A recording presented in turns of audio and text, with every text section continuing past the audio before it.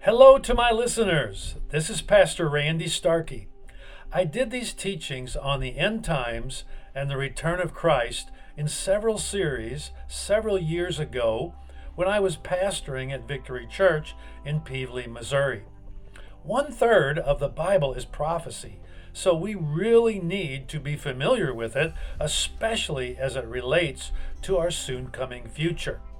Although a few of my comments in some of these messages may be a bit dated, and a few of my ideas are still developing, the truth of God's Word never changes. And there are at least 3 things that I remain strongly convinced of.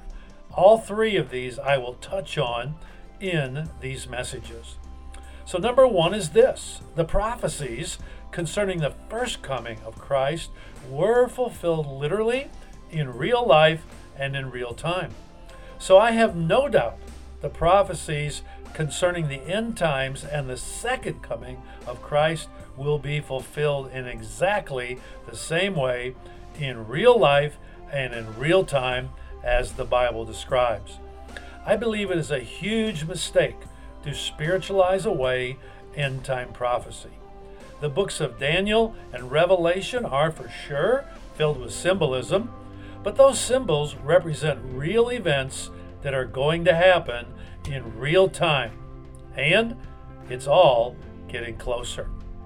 And number 2, I believe God's people will be raptured, caught up to be with the Lord before God's wrath is poured out on the terrible sin and evil in our world.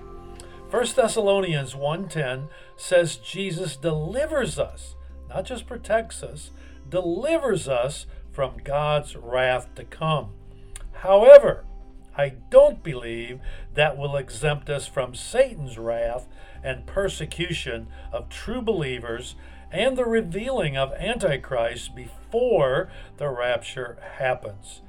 That persecution and pressure we are actually beginning to see happen even now. That is why Jesus said things like we must endure to the end, be ready, watch and pray, don't be deceived, and that we must be about our Father's business and not draw back. And then finally, number 3 is this: God is not done with Israel. Jesus was Jewish. God loves the Jewish people and the land of Israel. When Jesus returns, that's actually where he's going to land, on the Mount of Olives. There's much to say about Israel and the Middle East, and all of that is coming very fast. And so, as I said, I will cover all 3 of these points in these messages. And these are things that we need not be afraid of. When we have surrendered our heart and life to Jesus as our Lord and Savior, and we're walking close to Him, we have His direction, His guidance, His love, His grace, His power. And the Bible even says, look up, for your redemption draws nigh. However, in these days, we all need to be walking really close to Jesus. And let me say a word to any of you listening today that maybe you've never received Jesus as your Lord and Savior. Maybe you've even been hurt in church, or maybe it's been all religion to you. Christianity is not a religion, it's a relationship. And Jesus wants you to know Him. He is the only way to have your sins forgiven. He is the only way that you can get to heaven. None of us can be good enough on our own. He is the only way to really experience victory in your life and be prepared for eternity. He left heaven, came to earth, gave His life on the cross for you, shed His blood for you that you could be saved and be forgiven. The Bible says there's no other name given under heaven whereby we must be saved.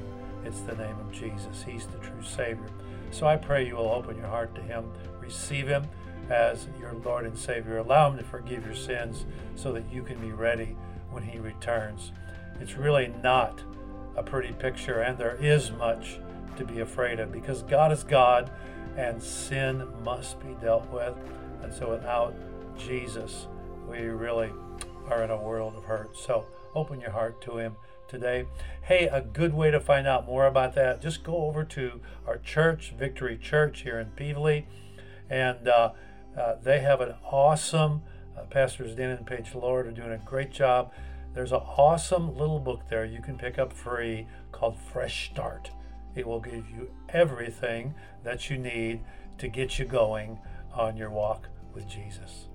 So all of this is why we must not only be saved, but be spiritually strong, awake, alert, and serving God. That's why I did these teachings. We have to stay strong in Jesus to know what's coming soon in the end times. And like Noah built the ark to the saving of his household, we must stay close to Jesus in the building of his church, because the gates of hell will not prevail against his church. And that is our forever family. So, listen carefully and then check it all out in the Bible for yourself. God's love and blessings to each of you as you dive into these teachings. Amen. All right. Well, it's good to see everybody again. We're going to be in Daniel 3 and 4 tonight. I didn't get much chance last week to talk much about the statue, and this guy is, this is an artist's rendition of the vision, that King Nebuchadnezzar had there in chapter 2. It's not in color, so you have to kind of, if you remember, the head of gold, and the chest of silver and all that. So if you've got some really nice coloring crayons, you can color it sometime, And I didn't have a real good one, in color, but it's a picture, it's a spiritual picture. And, Jesus taught in parables. So pictures are used a lot in the Bible to illustrate spiritual truth. And we talked last time how this is the whole time of the Gentiles, all the way from Nebuchadnezzar's time all the way up to even now.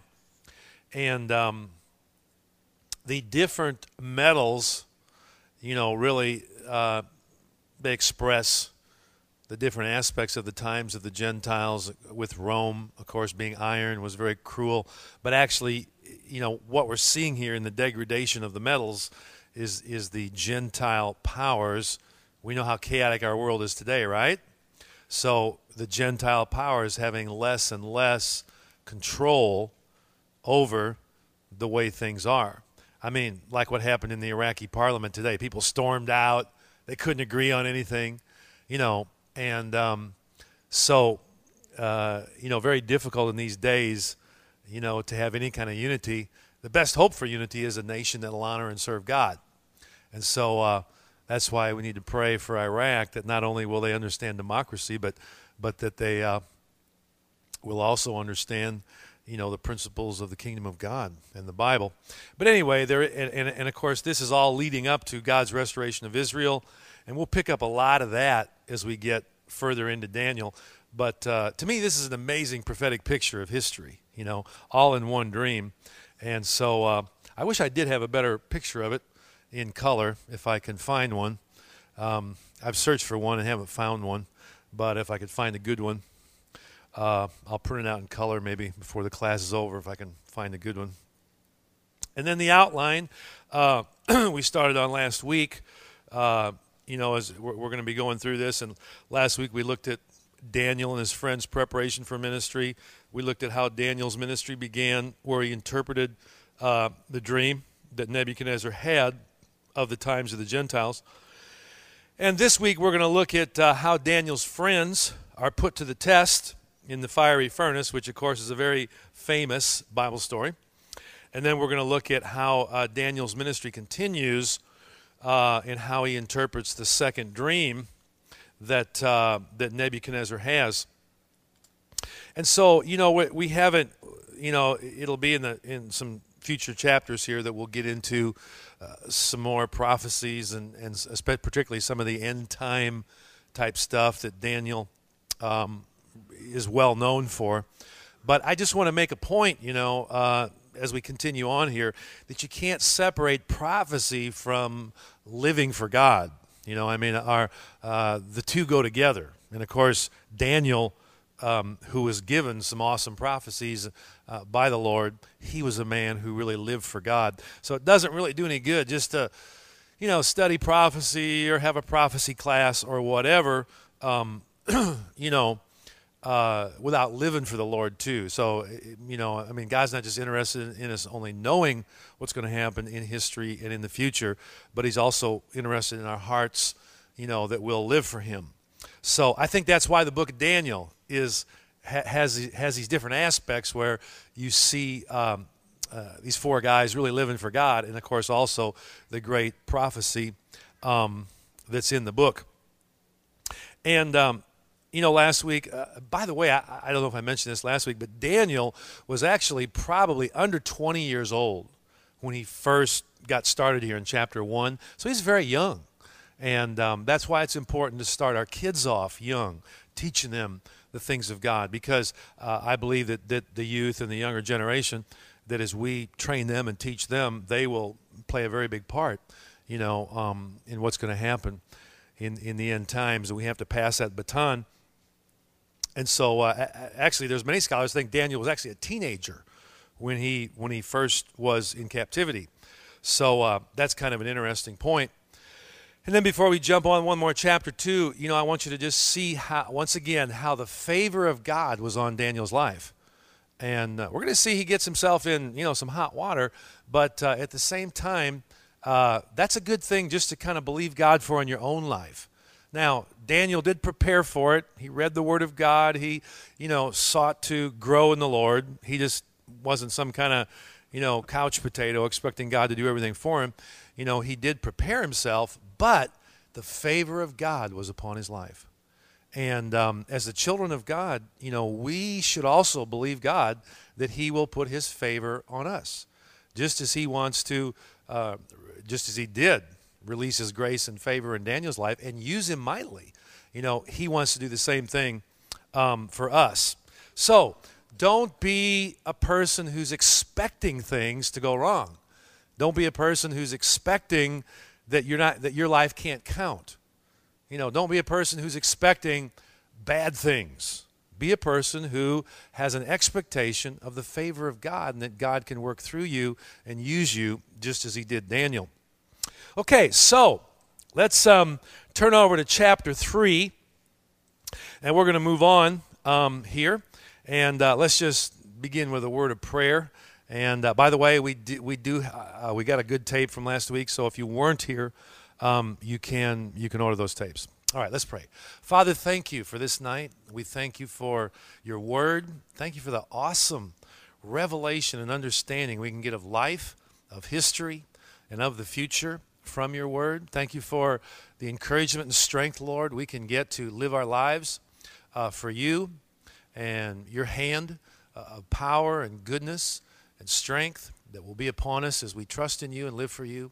And so, Lord, tonight I do pray, open your word to us. Give us revelation and encouragement, strength and understanding as we look into your word tonight.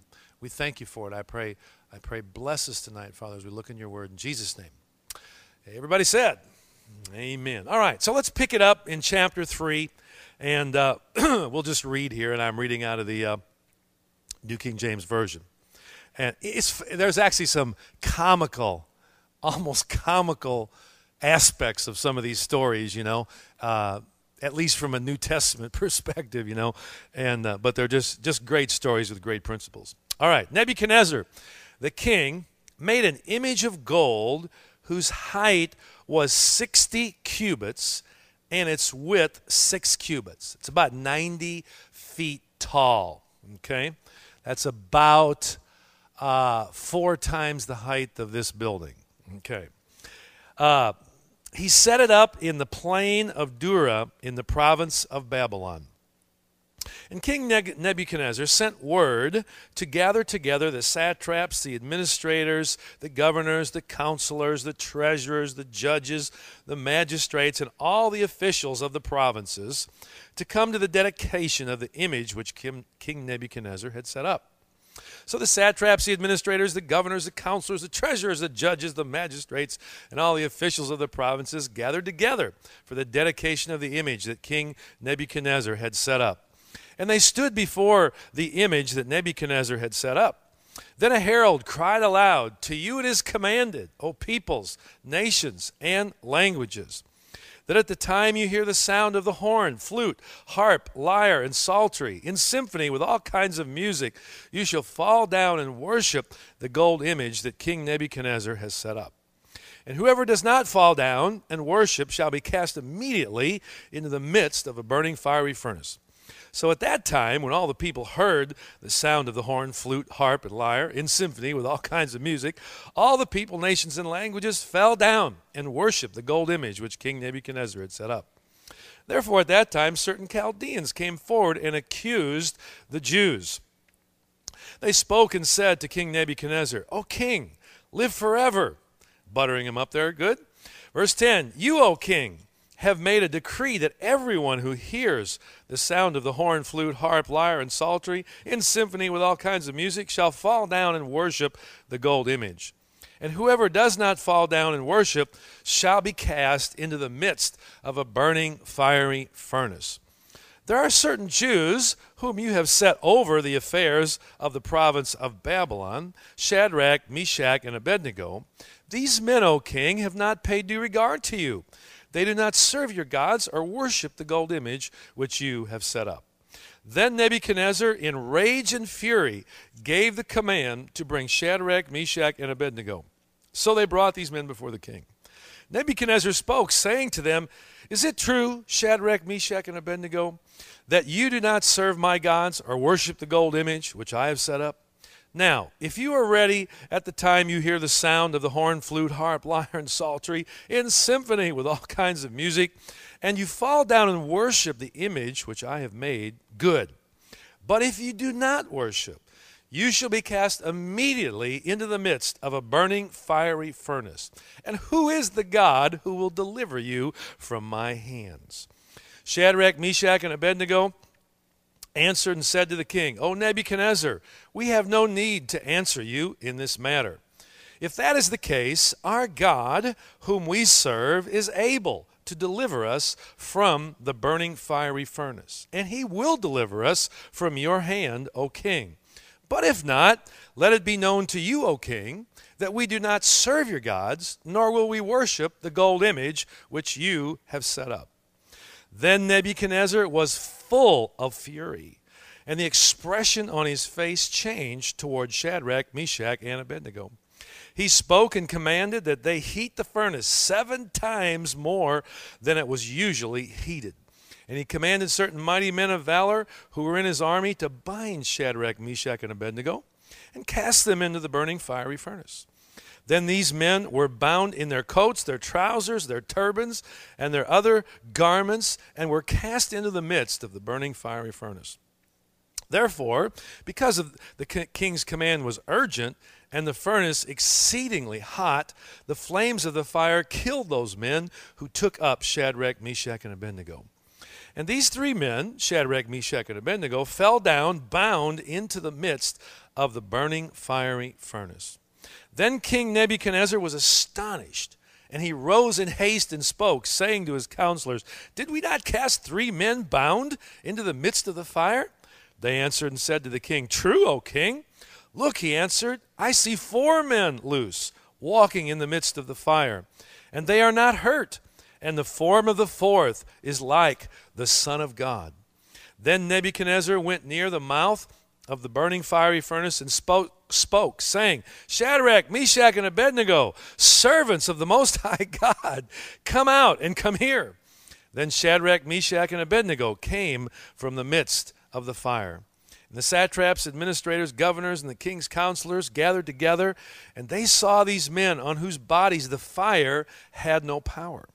The hair of their head was not singed, nor were their garments affected, and the smell of fire was not on them. Nebuchadnezzar spoke, saying, Blessed be the God of Shadrach, Meshach, and Abednego, who sent his angel and delivered his servants, who trusted in him. And they have frustrated the king's word and yielded their bodies that they should not serve nor worship any god except their own God. Therefore I make a decree that any people, nation, or language who speaks anything amiss against the God of Shadrach, Meshach, and Abednego shall be cut in pieces, and their houses shall be made an ash heap, because there is no other God who can deliver like this. Then the king promoted Shadrach, Meshach, and Abednego in the province of Babylon. And so that's an awesome story, one of the most famous Bible stories, probably in the entire Bible. And so let's just see what we can learn from this. First of all, you might be wondering, well, where's Daniel? At this time, and probably Daniel was at a higher level than Shadrach, Meshach, and Abednego. God just had his hand on Daniel, and Daniel will get his trial a little bit later, which is another obviously very famous story, Daniel in the lion's den. And so it's not like, Daniel's living some life of comfort and ease and is going to escape, any testings or tryings in his life. But in this particular situation, the three Hebrew children, were they had been promoted to, some place of authority. And but for some reason, Daniel, who knows, was off governing someplace, and he wasn't at this time here where the king was making this statue, And it's amazing, of course, too, that Nebuchadnezzar, he sort of has already forgotten about Daniel's interpretation of his first dream. He's kind of, back then, remember, he was exalting the God of heaven and was saying how marvelous the God of heaven was. Yet, here we have a few years later, he's building a statue to guess who? Himself. And guess what he also is saying? He said when they bow down to that statue, they're bowing down to his gods, So, as I said before, the world can be very fickle. And one moment they can honor you, the next moment they can throw you in the burning fiery furnace. And so we need to be people, that have our commitment to the Lord, really no matter what. And we'll see, actually, Nebuchadnezzar in chapter 4, really, God really touches him. But at this point, it's kind of like, well, okay, he was honoring God back there in chapter 2. Now in chapter 3, he's building a statue to himself. Question. The word what now? Satrap. It's a word that it was a governmental division. Actually, all of those there were, and I can't remember exactly. Satrap. It's a governmental like level. These are probably these different lists. This list here. The administrators, the governors, the counselors, the treasurers, the judges, they represented all the different levels that were within Nebuchadnezzar's kingdom, And so it's a level of government or a place of service, It's not it doesn't have anything to do with the magicians or the astrologers or those guys, That's more like the counselors and I don't even know that necessarily all of them are listed here. It refers to them as astrologers and other places and magicians. That would be the worldly type counselors we talked about last time. But anyway, one thing that even though there was favor upon these three Hebrew children and Daniel, and actually Nebuchadnezzar had given them places of rulership, in the kingdom. We have to remember that we're dealing in a world system that doesn't know God, and at any given moment it can turn, And so here's something I like to say, you can be sure that at some time or another your faith will get you in trouble. Just count on it. Just count on it. Your faith will get you in trouble. Now, your faith will get you blessed too. The favor of God can be upon you and get you blessed. Shadrach, Meshach, and Abednego were blessed. But guess what? They also ended up in trouble. So Your faith can get you blessed, and your faith can get you in trouble. And you have to be able to accept both, you know. And there's no doubt, you know, that in the years ahead, in the days ahead, of course, I believe we're getting closer. I mentioned last time that John's vision of the whole mark of the beast and all that, we're at the first time now ever in the history of the world that technologically that's even possible. You know, that couldn't have happened before now. And so, you know, the same faith that can see God's power work through you and people proclaim your wisdom and all that, that same faith can get you in trouble. But also, that same faith that got you in trouble can get you out of trouble. And that's the whole lesson, you know, of the story here. By the way, Daniel, even though Daniel's not in this story, Daniel's name means God is judge. God is judge. And one of the things you see about Daniel and the three Hebrew children is they have an unshakable confidence in God. Unshakable faith. I'm sure they had their doubts and their fears, but it was deep down inside them. Contrary to Nebuchadnezzar, who wasn't there yet. You know, he honored God a little bit in chapter 2, but in chapter 3, he's already serving himself again, building a statue, you know, to himself. He didn't build a statue out of gold, silver, and bronze. He just made the whole thing gold. In other words, he was just the head in chapter 2. Now he's the whole statue. So, you know, I mean, he's obviously got an ego problem. And he was a very, very powerful Gentile king, and there's no question he ruled, you know, with absolute authority. Some of you have heard the stories of like the Hanging Gardens of Babylon, and how awesome Babylon was. And of course, in the next chapter, we'll see he gets very proud of that. Archaeologists have estimated that the walls of Babylon were 350 feet high and 87 feet thick. That's big. And so there's no question, you know, that was the wonders, you know, probably of the world of his day.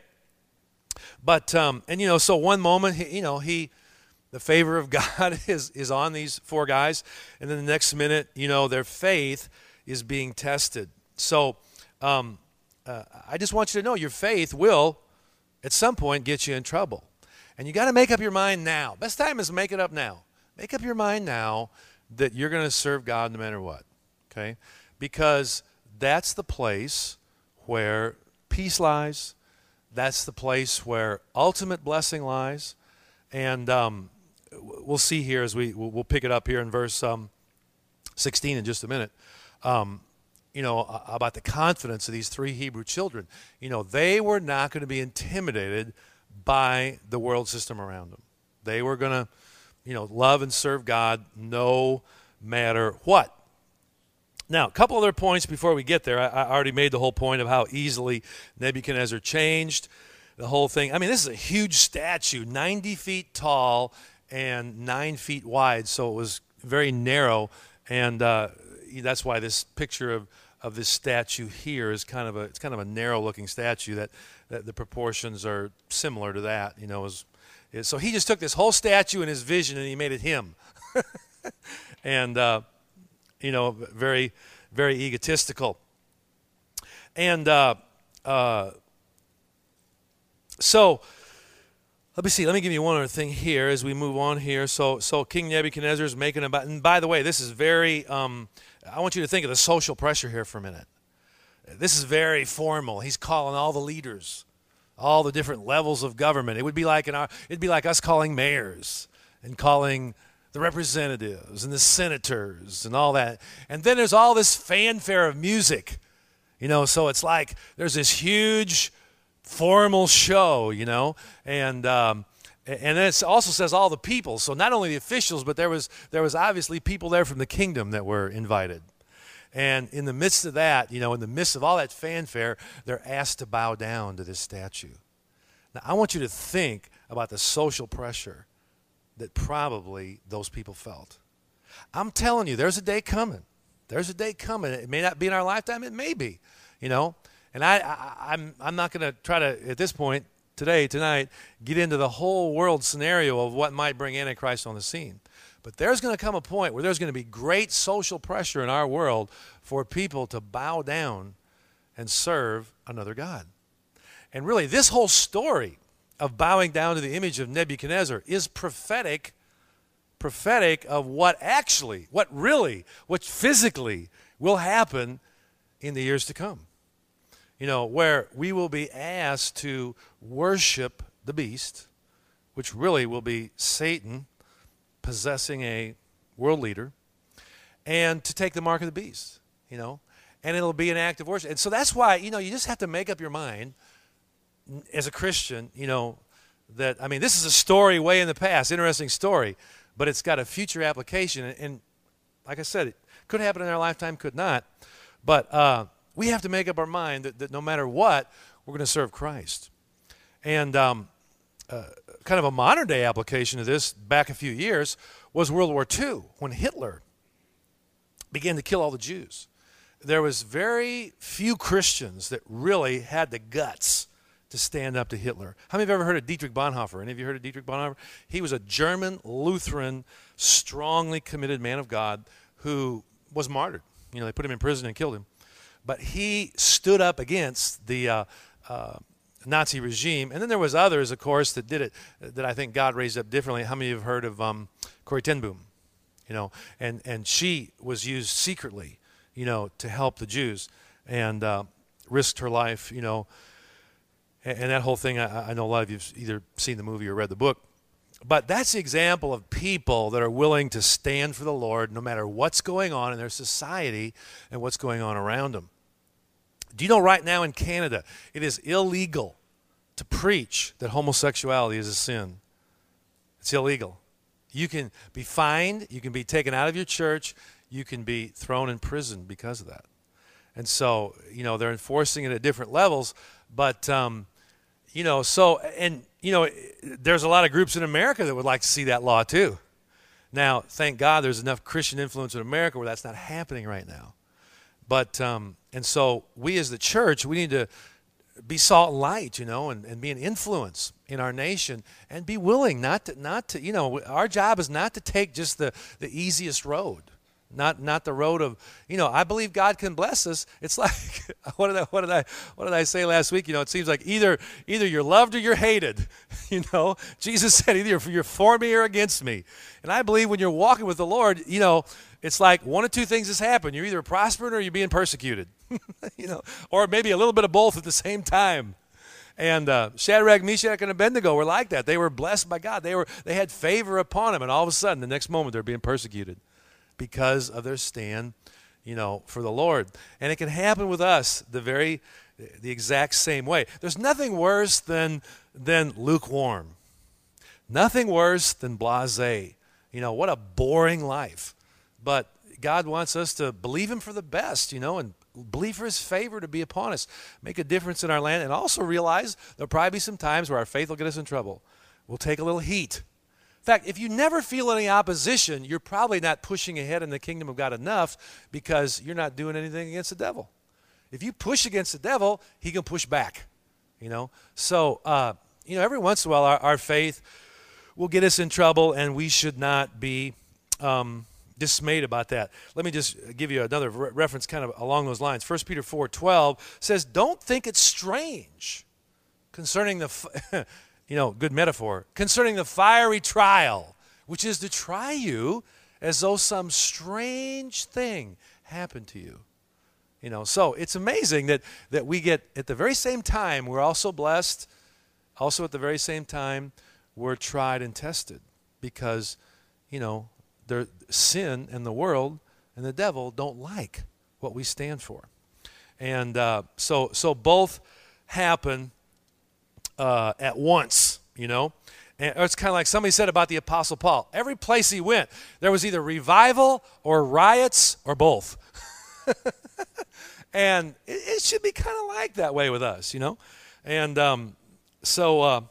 and we have a great reputation around our community. People speak very highly of Victory, but also every once in a while you'll run into somebody, oh yeah, that's those fanatics out there on Highway Z, Hey, you get a little bit of both, don't you? And that's a good sign. So anyway, let's take a look also too at let's go to verse 16. And they're asking the three Hebrew children now to bow down. And so in verse 16 it says, Shadrach, Meshach, and Abednego answered and said to the king, O Nebuchadnezzar, we have no need to answer you in this matter. Or what the literal Hebrew is more like, we don't need to make a defense. Or another way of saying it is, this really isn't negotiable. We're not going to negotiate here. We are servants of the Most High God. And what is the first commandment of the Ten Commandments? Thou shalt have what? No other gods before me. So and if you remember the story of Jesus in Matthew 4, he put up with the devil until the devil said, I'll give you all these kingdoms if you'll bow down and worship me. That's when Jesus got ticked. And he said, get behind me, Satan, for thou shalt worship the Lord thy God, and him only shalt thou serve. See, worship precedes service. Whatever you worship is what you're going to serve. So, that's why we just need to have settled in our heart, in these days, that no matter what goes on in America, no matter what laws they pass, no matter what, we're going to be people that serve God. Because if there's any compromise in you at all, then to that degree, you'll be ineffectual. It doesn't mean you're self-righteous or religious or legalistic. No, it's a heart issue. It's a heart issue. It doesn't mean you're mean, or anything like that. In fact, if anything, it means you have more love. But it does mean you can't be bought, you can't be compromised, that you're going to honor God. And you trust God, and you realize that in the long run, he's going to bless you and take care of you, if not fully in this life, then in the one to come. Okay, so let's pick it up. So they say here, we have no need to answer you. This is really not negotiable. We don't need to make a defense on this. It's just, in some ways, they're almost saying like, King, you should kind of know where we're coming from. Don't you remember that dream that Daniel interpreted? Don't you remember the God of heaven that you thought so much of just a few years ago? We don't have a need to answer you. You should know what's going on. Verse 17, if this is the case, in other words, if you're going to throw us in this fire, okay, if you're going to throw us in this furnace for not bowing down, here's what they got to say, okay? If this is the case, our God, whom we serve, is able to deliver us from the burning fiery furnace. So I want you to notice here too, even as they begin this little thing here, I want you to notice the confidence of these three Hebrew children. And God wants us to have that same kind of confidence in him. You're not going to stand for somebody that you don't love and trust, will you? But if you have a confidence and a love and a trust for God, that's what gives you the strength to stand. We don't love the devil. We don't, Nebuchadnezzar, he might even be a nice guy, but he's not our favorite dude. He's not the one who's going to take care of us. So, they have this tremendous confidence. And I think I said this last time too. Confidence in God can be very bold, but it's totally different from human pride. Human pride is what Nebuchadnezzar has. That's why he built the statue to himself. And also it's we'll see what he has in chapter 4. But there's a difference between godly confidence and human pride.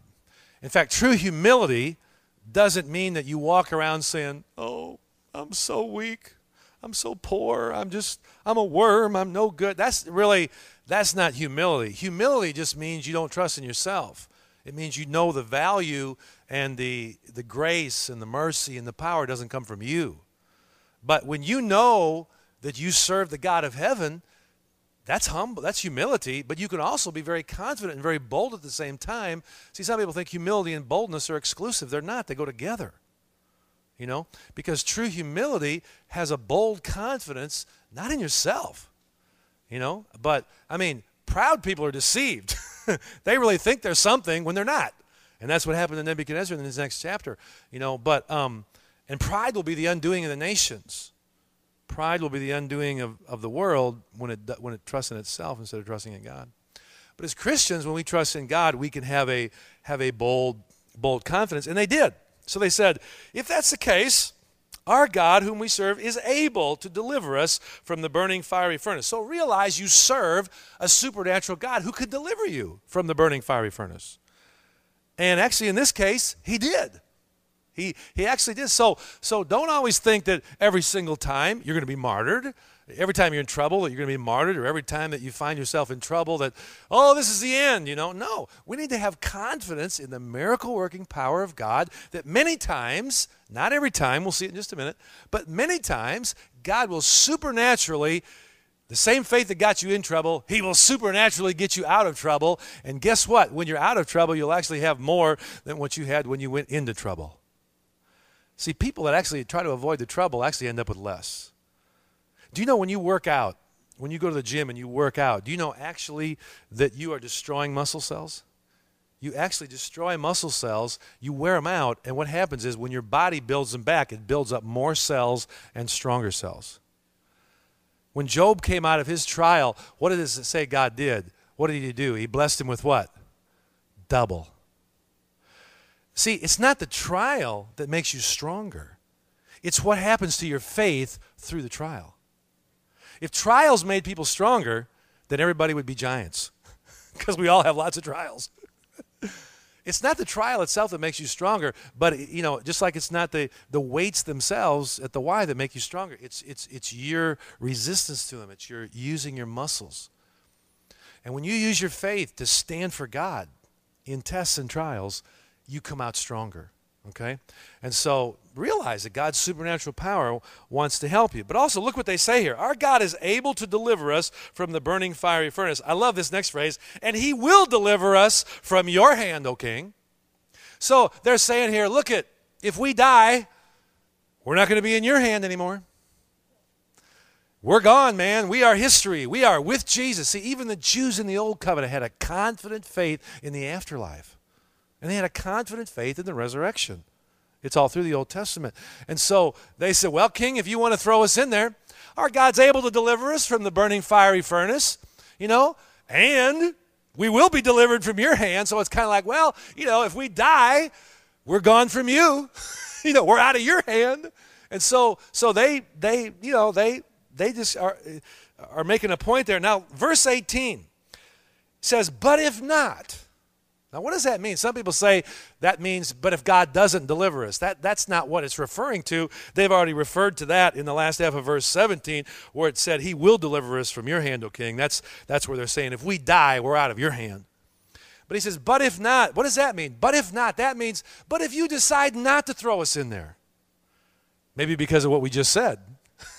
Because if we die, you can't say anything or do anything to us anymore. They say, but if not, in other words, if you decide not to throw us in there, which could be scarier, because to die in an instant in a hot furnace might be easier than if the king let him live, and who knows what he would do to him, right? But he says, but if not, let it be known to you, O king, that we do not serve your gods, nor will we worship the gold image which you have set up. So he gives three possibilities right there and boldly proclaims. He said, you know what? Our God is able to deliver us from the burning fiery furnace. In other words, he could totally protect him. And I think probably one scripture that maybe they knew, which was written before this time, is Isaiah. Let's look at it real quickly just for a minute. Isaiah 43, verse, this is one of my favorite scriptures when I first became a Christian, because I was going through lots of trials. I had a lot of problems, and I was a young Christian. Isaiah 43:1 says, but now, thus says the Lord who created you, O Jacob, he who formed you, O Israel, fear not, for I have redeemed you. I have called you by your name. You are mine. Those three passages, three phrases right there, those were like very personal to me when I first got saved. I felt like the Lord just spoke them to me, It was kind of like that little prophetic aspect I gave you on Palm Sunday. He said, fear not, I've redeemed you. I've called you by your name. You're mine. When you pass through the waters, I will be with you, and through the rivers, they shall not overflow you. When you walk through the fire, you shall not be burned, nor shall the flame scorch you. And so that was written before that time, and who knows? There's a very good chance that maybe that was verses that Shadrach, Meshach, and Abednego were standing on and claiming and listening to. And And you want to do that same thing. You want to have a lot of the Word of God in your heart, so that when you're faced with a test or the trial, that the Holy Spirit has material to bring up in your heart to use, to see you through the trial.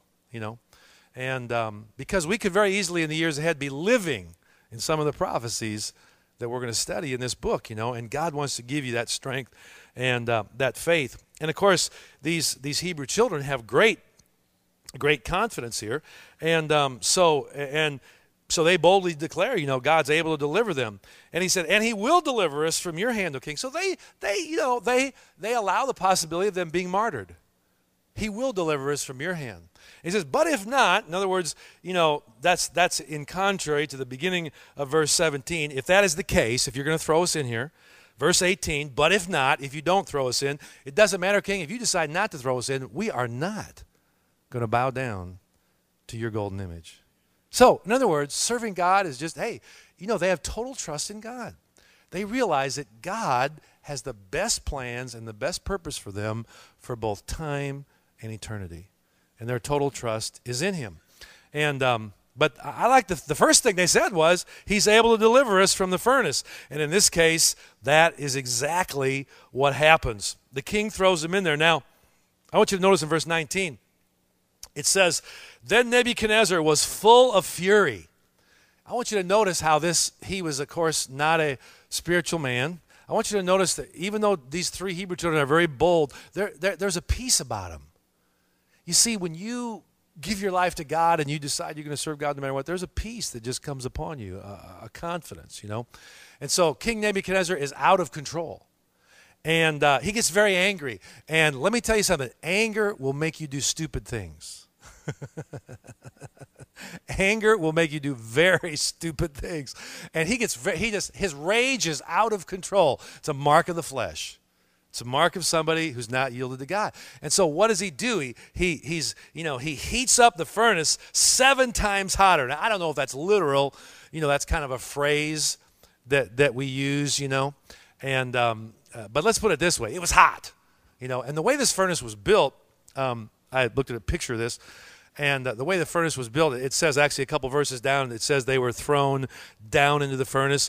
The furnace had an open top, and they would throw fuel in the top, and then there was a side where the king could actually see into the furnace.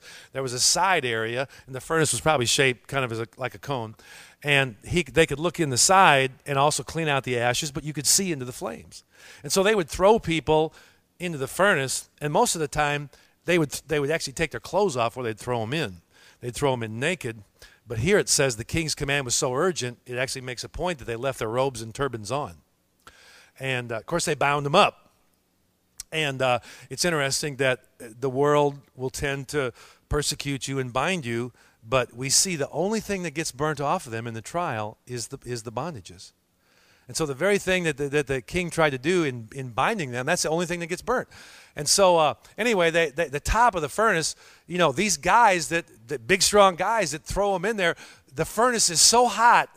One thing I read, the scholars felt like probably, they didn't feel it was actually 7 times hotter, but they said if they heated it up about as hot as they could get it, they figured the flames were probably coming out of the furnace about 70 feet. And so they go to throw these 3 Hebrew children in there, and as they reach even over there a little bit to throw them in, they die. The king kills his own helpers, and so his anger didn't get him very much. But they throw them in there, and it's so hot they should have turned into crispy critters, and the king would actually look in the side of the furnace and watch the people suffer. But it's so hot, they would have just turned into a lump of charcoal. But of course, what happens, they're walking around. They're walking around in there, and their bondages are broken off. And the king looks in there, and of course he sees, in verse 25, it says, I see 4 men loose, didn't just see 3. The form of the fourth is like the Son of God. And there's a very good possibility here. This was the pre-incarnate Christ, that was Jesus. Could have been an angel. We don't know for sure, but I think it is interesting there that it uses the phrase Son of God. So it's very possible that Jesus came in the midst of the flames. And so the good thing to know is whatever trials you go through, Jesus will be with you, And you can't ask for anything better than that. But of course, the whole message here, is that that we just need to honor God and serve Him, no matter what. And then, the king. Look at verse 29. The king has a change of heart again. He's honoring God and all this stuff. And now it says, look at verse 30 now. Then the king promoted. The literal Hebrew says, if you have it, New King James Version says, caused to prosper.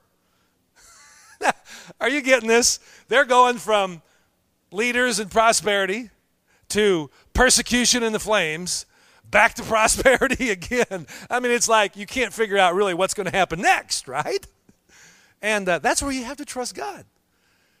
Both will happen to you in your life. God will prosper you and bless you and give you favor and use you in the world, but you will also have times where you face persecution. Now, the key thing to notice here is that God took care of them. Don't be afraid of persecution. The worst thing that can happen is you'll go to heaven. How many of you know that's not too bad of a deal? So just make up your mind now that no matter what happens in the days ahead, no matter what kind of stuff comes on the earth, that we're not going to be afraid of persecution. There's Christians right now that are afraid just to even speak up on homosexuality and abortion. They can't even handle that. What would they do if they were back here? And again, we don't do it in a self-righteous, religious, legalistic way, but we speak up, we honor God, and we say, hey, God is the God of heaven. He's the one who loves you. He's the one who can save you. Who was it that saved them? Jesus walked around in the fire, and it said they didn't even smell of the smoke. I mean, their hair wasn't singed. I mean, what a deal. What a deal. So I don't know that we can say that it'll happen that great every time, but hey, I'll take that, wouldn't you? So we need to have confidence and faith in God, and they actually came out of the trial better than they went in. And so I think that's probably all I'll say on that point, all right?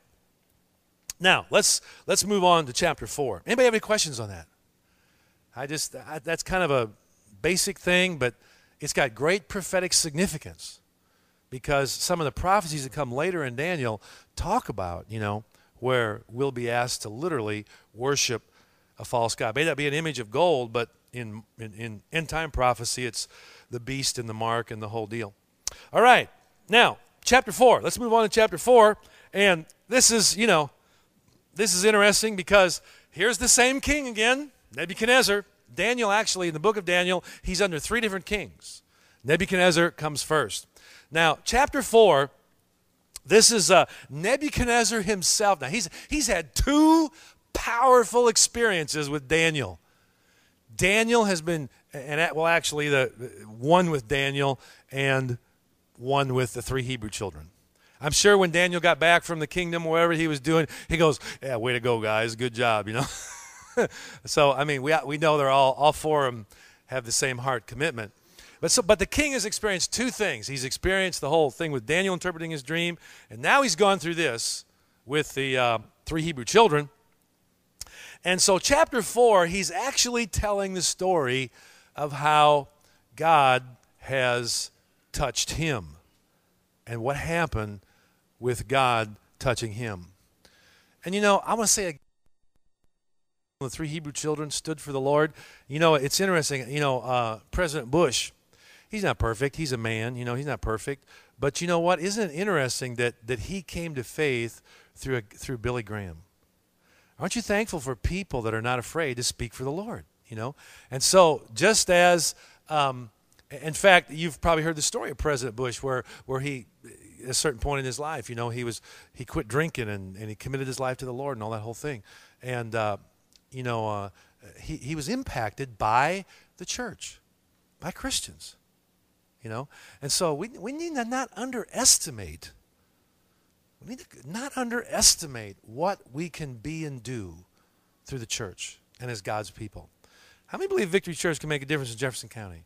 You believe that? I believe that with all my heart, And it's not by our own ability or that. It's by the power of God, you know. Daniel didn't interpret dreams by his own ability. It was by the power of God. But we need to not underestimate, you know, what we can. I mean, Daniel was promoted highly in the kingdom, you know. And Shadrach, Meshach, and Abednego, after they stood for the Lord instead of compromising, they were promoted, you know. And I think it'd be good to have lots of high-level officials, and I'd like to see some of you get promoted in Jefferson County, you know, and stuff like that, you know. Maybe Ron buy that airport, you know, and have all kinds of Christian influence, and you know, God uses each one of us individually. So, but we need to not underestimate what God can do in us and through us. And so Nebuchadnezzar, actually now in chapter 4, he begins to kind of give a testimony of what God did in his life. So let's pick it up in chapter 4, all right? Nebuchadnezzar the king, to all peoples, nations, and languages that dwell in all the earth, and that's about how much he ruled the whole earth at the time. Peace be multiplied to you. I thought it good to declare the signs and wonders that the Most High God has worked for me. How great are his signs, and how mighty his wonders.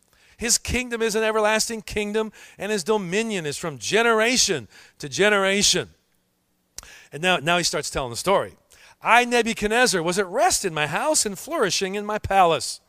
I saw a dream which made me afraid, and the thoughts on my bed and the visions of my head troubled me. Again, not just natural, but now we're into this spiritual input in a person's life.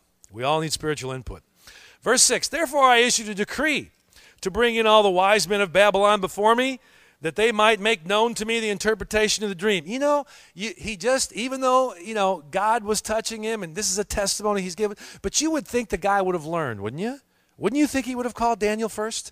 I mean, it's old habits die hard, don't they? You know, he's back bringing in his astrologers again, you know. Then the magicians, the astrologers, the Chaldeans, and the soothsayers came in, and I told them the dream, but they did not make known to me its interpretation. But at last Daniel came before me. His name is Belteshazzar, according to the name of my God. In him is the spirit of the holy God. So in his testimony, see, he said he's given his Babylonian name, and he's kind of still talking about his God, you know, but yet he's acknowledging that in Daniel is the spirit of the holy God. He's just giving his testimony here. In verse 9, Belteshazzar, chief of the magicians, because I know that the spirit of the holy God is in you, the Holy Spirit, and no secret troubles you, explain to me the visions of my dream that I have seen and its interpretation. These were the visions of my head while on my bed. I was looking, and behold, a tree in the midst of the earth, and its height was great. The tree grew and became strong. Its height reached to the heavens, and it could be seen to the ends of all the earth. I mean, that Babylonian kingdom was the largest Gentile kingdom of the day. I mean, it was huge, you know, and it was totally unified under Nebuchadnezzar's power, you know, and ever since then, Gentile kingdoms have been not as unified. So he basically ruled the whole earth. You know, it could be seen to the ends of all the earth. Its leaves were lovely, its fruit abundant, and in it was food for all. It was a prosperous kingdom. The beasts of the field found shade under it. The birds of the heavens dwelt in its branches, and all flesh was fed from it. I saw in the visions of my head while on my bed, and there was a watcher, a holy one, coming down from heaven. He cried aloud and said thus, chop down the tree and cut off its branches, strip off its leaves and scatter its fruit. Let the beasts get out from under it and the birds from its branches. Nevertheless, leave the stump and roots in the earth, bound with a band of iron and bronze, in the tender grass of the field. Let it be wet with the dew of heaven. Let him graze with the beasts on the grass of the earth. Let his heart be changed from that of a man. Let him be given the heart of a beast, and let 7 times, whenever in the book of Daniel you see the word times, it means years. Let 7 times pass over him. This decision is by the decree of the watchers, and the sentence by the word of the holy ones, in order that the living may know that the Most High rules in the kingdom of men, gives it to whomever he will, and sets over it the lowest of men. This dream I, King Nebuchadnezzar, have seen. Now you, Belteshazzar, declare its interpretation, since all the wise men of my kingdom are not able to make known to me the interpretation. But you are able, for the Spirit of the Holy God is in you. Then Daniel, whose name was Belteshazzar, was astonished for a time, and his thoughts troubled him. Now, he's getting the interpretation here from God. And again, Daniel has to be a man of faith and courage, because the interpretation is not exactly a great one for Nebuchadnezzar. And see, when, for instance, even now, if we need to say certain things to our nation, I mean, I'll be honest with you, I know some pastors that just won't say anything, they'll rock a boat. And if we hear things from God that sometimes we have to say, you just have to say them, You have to be willing to say them, because that's what helps people. Now, so actually Nebuchadnezzar didn't listen, but, at least Daniel did tell him the truth, and thankfully Nebuchadnezzar did learn after that. But let's go on here, okay? So Daniel is, his thoughts troubled him, and he was astonished. So the king spoke and said, Belteshazzar, do not let the dream or its interpretation trouble you. Belteshazzar answered and said, my lord. Look again how Daniel is not just a self-righteous religious guy who's talking down to everybody. He respects the king and he honors him. The guy's not serving God yet, but it's good to use tact. It's good to give honor to where honor is due. And so we just need to be wise about those kind of things. It doesn't mean you compromise. It just means you honor and you respect people. And he said, my lord, may the dream concern those who hate you, and its interpretation concern your enemies. The tree that you saw, which grew and became strong, whose height reached to the heavens, and which could be seen by all the earth, whose leaves were lovely and its fruit abundant, and which was food for all, under which the beasts of the field dwelt, and in whose branches the birds of the heaven had their home. It is you, O king, who have grown and become strong, for your greatness has grown and reaches to the heavens, and your dominion to the end of the earth. He was that head of gold. And inasmuch as the king saw a watcher, a holy one, coming down from heaven and saying, chop down the tree and destroy it, but leave its stump and roots in the earth, bound with a band of iron and bronze in the tender grass of the field, let it be wet with the dew of heaven, and let him graze with the beasts of the field till 7 times pass over him. This is the interpretation, O king, and this is the decree of the Most High, which is come upon my lord the king. They shall drive you from men. Your dwelling shall be with the beasts of the field, and they shall make you eat grass like oxen. They shall wet you with the dew of heaven, and 7 times shall pass over you, till you know that the Most High rules in the kingdom of men and gives it to whomever he chooses. And inasmuch as they gave the command to leave the stump and roots of the tree, your kingdom shall be assured to you after you come to know that heaven rules. Therefore, O king, let my advice be acceptable to you. Break off your sins by being righteous, and your iniquities by showing mercy to the poor. There's a great tendency of people that have power to forget the poor and to misuse and abuse their power. Somebody said absolute power corrupts absolutely, And so without God, I would say that's definitely true. Okay, perhaps there may be a lengthening of your prosperity. And so here's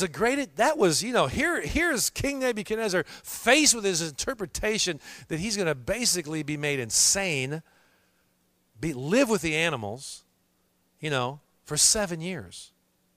That's what, and whenever God gives a prophecy of judgment, there's almost always a chance for the people to repent. I believe there's time right now for America to turn back to God.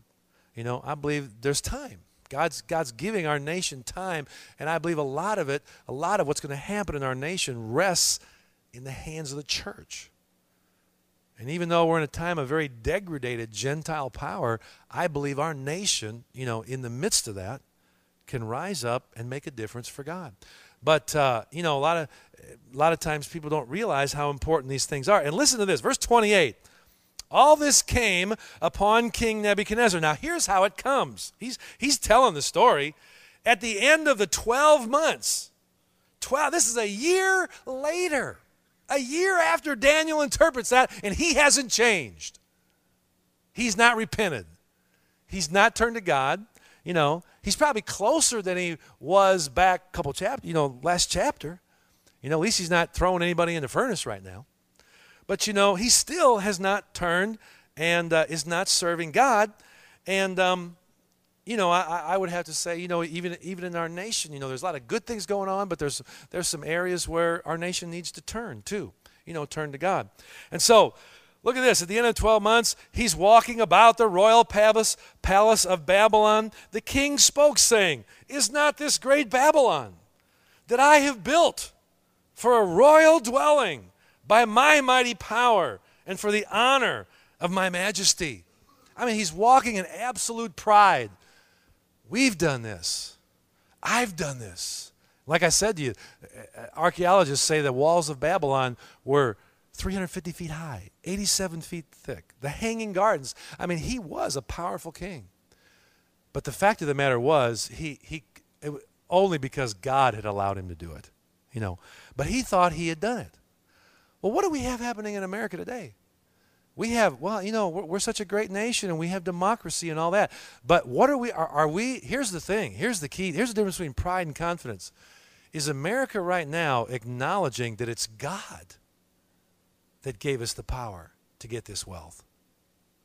Is America right now acknowledging that it's God that blessed us with democracy and freedom? No. As a matter of fact, right now, what are we doing? Taking prayer out of schools, trying to take God out of the Pledge of Allegiance. And so what does that leave, Our hand. Yeah. Let me tell you something. The same thing can happen to us that happened to Nebuchadnezzar, unless we repent, And so here's this, it goes on here. And so, it says in verse 30, the king spoke saying, "Is not this great Babylon that I have built?" In verse 31, it says, "While the word was still in the king's mouth, a voice fell from heaven. King Nebuchadnezzar, to you it is spoken. The kingdom has departed from you." This was the fulfillment. "And they shall drive you from men. Your dwelling shall be with the beasts of the field. They shall make you eat grass like oxen. And 7 times shall pass over you until you know that the Most High rules in the kingdom of men and gives it to whomever he chooses." It's an honor that God has allowed us as America to be a free nation and to have what we have in the Word of God and to glorify Him. And so we need to honor Him. In fact, at the National Day of Prayer coming up, May 5th, I hope you all come to that. 5505. 5. Pray for 5 on the 5 things. 5. Anyway, it works this year really good. 5505. But, I'm actually going to I'm going to be doing like a call to prayer. And one of the things I'm going to be saying is I'm going to be challenging Christians that we have to, in love, quit being afraid to acknowledge God. And we need to help our nation to once again acknowledge the God of heaven who has blessed us. Not walk in pride and think that we built this great nation, but to acknowledge God. He's the one who prospers us. He's the one who blesses us. He's the one who gives us power to get wealth. He it is that also helps us walk in righteousness. And in fact, you might write down a verse. I don't have time to go there because we're really out of time. But Ezekiel 14, verses 14 and 20, it declares that Daniel walks in the righteousness. It puts Daniel, Noah, and Job. Noah was a great man of God, so was Job, but Daniel, Noah, and Job, God calls all 3 of those very, very righteous men, And we have righteousness in Christ. And Nebuchadnezzar fell for the great temptation that Satan gave him in the garden. "You shall be as gods." Nebuchadnezzar set himself up as a god. And so, as America, we need to stay humble and serve God. Then God can bless us and use us. And so anyway, I think in this particular, how many of you ever heard the phrase, "someone needs to be cut down to size"? I think that's what happened here. Nebuchadnezzar got cut down to size. And let's just finish it up here. Okay, and verse 33, "That very hour the word was fulfilled concerning Nebuchadnezzar. He was driven from men and ate grass like oxen. His body was wet with the dew of heaven till his hair had grown like eagle's feathers and his nails like bird's claws." Any of you ever run into somebody like that? You ever seen somebody either in an institution or some other place who their hair had grown completely long, totally unkempt, and their fingernails just not cut at all? Any of you ever seen somebody like that? A lot of times that's a sign, and I think this is kind of what happened to Nebuchadnezzar. In his pride, what happened was scholars a lot of times say he became insane. That could be what happened, sort of. But also what I think happened is basically he just literally became demon-possessed. Pride leads people to when you're humble, then God is there to help you. Pride leads people to the only other source of spiritual power, the devil. And Nebuchadnezzar in his pride literally became demon-possessed. And when someone in their pride, and I believe there are obviously many physiological mental illnesses. But I can tell you what, there's a lot of people in institutions today that are in there and that are demon-possessed for one reason and one reason only, because they have not yielded their life to God. In their own pride, whether it be, there's two kinds of pride. There's the cocky pride, and then there's the self-deprecatory pride where you put yourself down. But it's still pride. It's trying to do it yourself. It's claiming it for yourself instead of yielding to God. And you go nuts. I used to work, when I was a younger Christian, we used to work with a lot of rehabilitation type people. People coming out of drugs, coming out of alcoholism and things like that. And I worked on a place where we would take them in. It was like a farm or a halfway out, kind of like what Teen Challenge is. And we ministered to a lot of kids and a lot of, anywhere from 13 to 25, that would be like this. I'm serious, just like this. We'd get them, long nails, long hair, unkept. And a lot of times they just demons were working in their life, but you go back to a lot of them were just normal kids. But the bottom line was they had somehow maybe they had been hurt, or maybe they got rebellious, But the bottom line was they just needed to yield their life to God, and humble themselves before God and say, you know what, God can help me. God can help me. We had one situation where we had some cows and pigs. And we would milk the cows, and we had some pigs and we had some chickens. We didn't have much money back then. But, there was one guy who came in, and it was about 11 o'clock at night. He had actually run out of the house and gone up to the pig pen where we had two pigs up there. And I mean, every animal on the place was squawking. The chickens were squawking. The cows were mooing. The pigs were oinking. I mean, the whole place was going crazy. It was really supernatural. It was just like craziness going on, And then we realized this guy was gone, so we go out and start looking for him, several of the staff. And we found him in the pig pen. In the pig pen. And you remember the story, of course, in the Gospels of the guy running around the catacombs who was demon-possessed, And when he submitted his life to God, he got delivered and was in his right mind. Nebuchadnezzar was in his wrong mind. He was walking in pride, and God just let the devil have at him for a while. But anyway, so we go up there, and this guy's in the pig pen, and so we find him, and we say, hey, man, you need to come back. And we knew something spiritual was going on. So when we started talking to him, he spoke in a very deep voice, and here's the epitome of pride. Listen to this, okay? Here's what came out of his mouth. He said, we are going to take over this place. And we looked at him and said, no, you're not. You can't take over this place because Jesus already rules this place, And so, but that's what happens when people walk in pride and refuse to give their heart to the Lord. They can just do crazy things.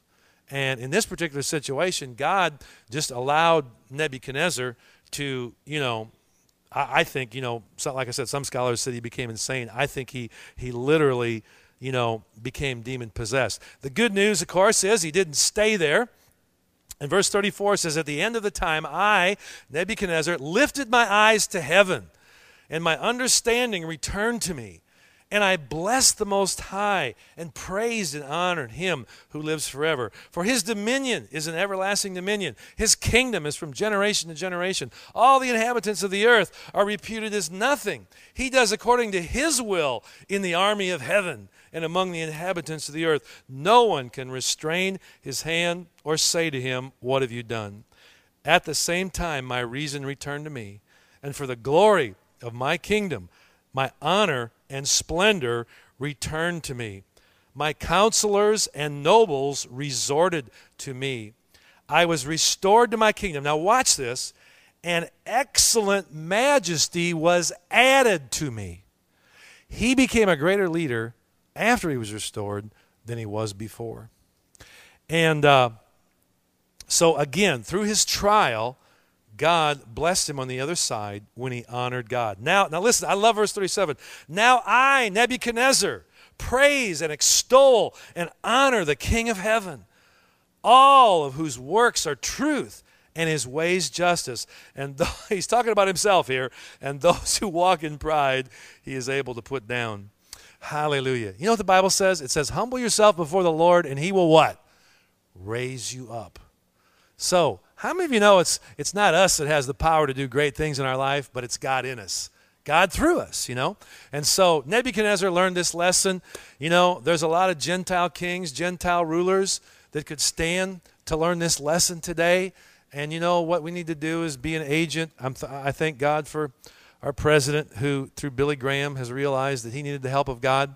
You know, we need to continue to pray that our leaders in our nation will look to the help of God, not walk in pride. You know, because God is able to do this, you know. He can jerk the slack out there, you know, whenever he wants to. But when we honor him and when we walk in humility, then he is able to do great things in our life. Some Bible scholars feel that during the time, those 7 years that Nebuchadnezzar was kind of nuts, that Daniel was the one who protected him. That Daniel actually ruled Babylon, took care of Babylon while God was dealing with Nebuchadnezzar. That Daniel actually hid him those 7 years, watched over him, because you know all the plots that go on in nations to assassinate leaders. Nebuchadnezzar would have been a prime target for assassination at that time. And there's scholars that believe Daniel watched over Nebuchadnezzar, knew what God was doing in his life, you know, because of the dream. And instead of rejecting him, but actually took care of him. And then when God raised up Nebuchadnezzar again, then he once again was the ruler of his kingdom. Isn't that cool? How many of you know? Let me see once again. How many of you believe we can make a difference? Yeah. All right. Well, did you guys get anything out of this? All right. So you can see, you know, there's some great lessons in here about walking with God and serving the Lord, you know, and how he can bless us. But at the same time, we have to have such a confidence in us. You know, and this is old covenant. This is old covenant. Guess what? Under the new covenant, you know, they had God in them and on them and around them. And actually, Nebuchadnezzar said, in you is the spirit of the holy God. And I'm sure that was a gift to Daniel. But how many of you know that us as born-again believers, God, we were talking about this right before class, you know, that Jesus can live in every one of us. Amen? So we even have a greater ability. So, any questions? I've already kept you over a little bit. It's hard to get through all this, you know. Any questions? Comments? Okay, so some of this is a precursor to what we could even see in the days ahead. And let's be like Daniel. Let's be like the 3 Hebrew children. Let's honor God no matter what and believe God for great things. Amen? God bless you. Have a great night. Go in peace.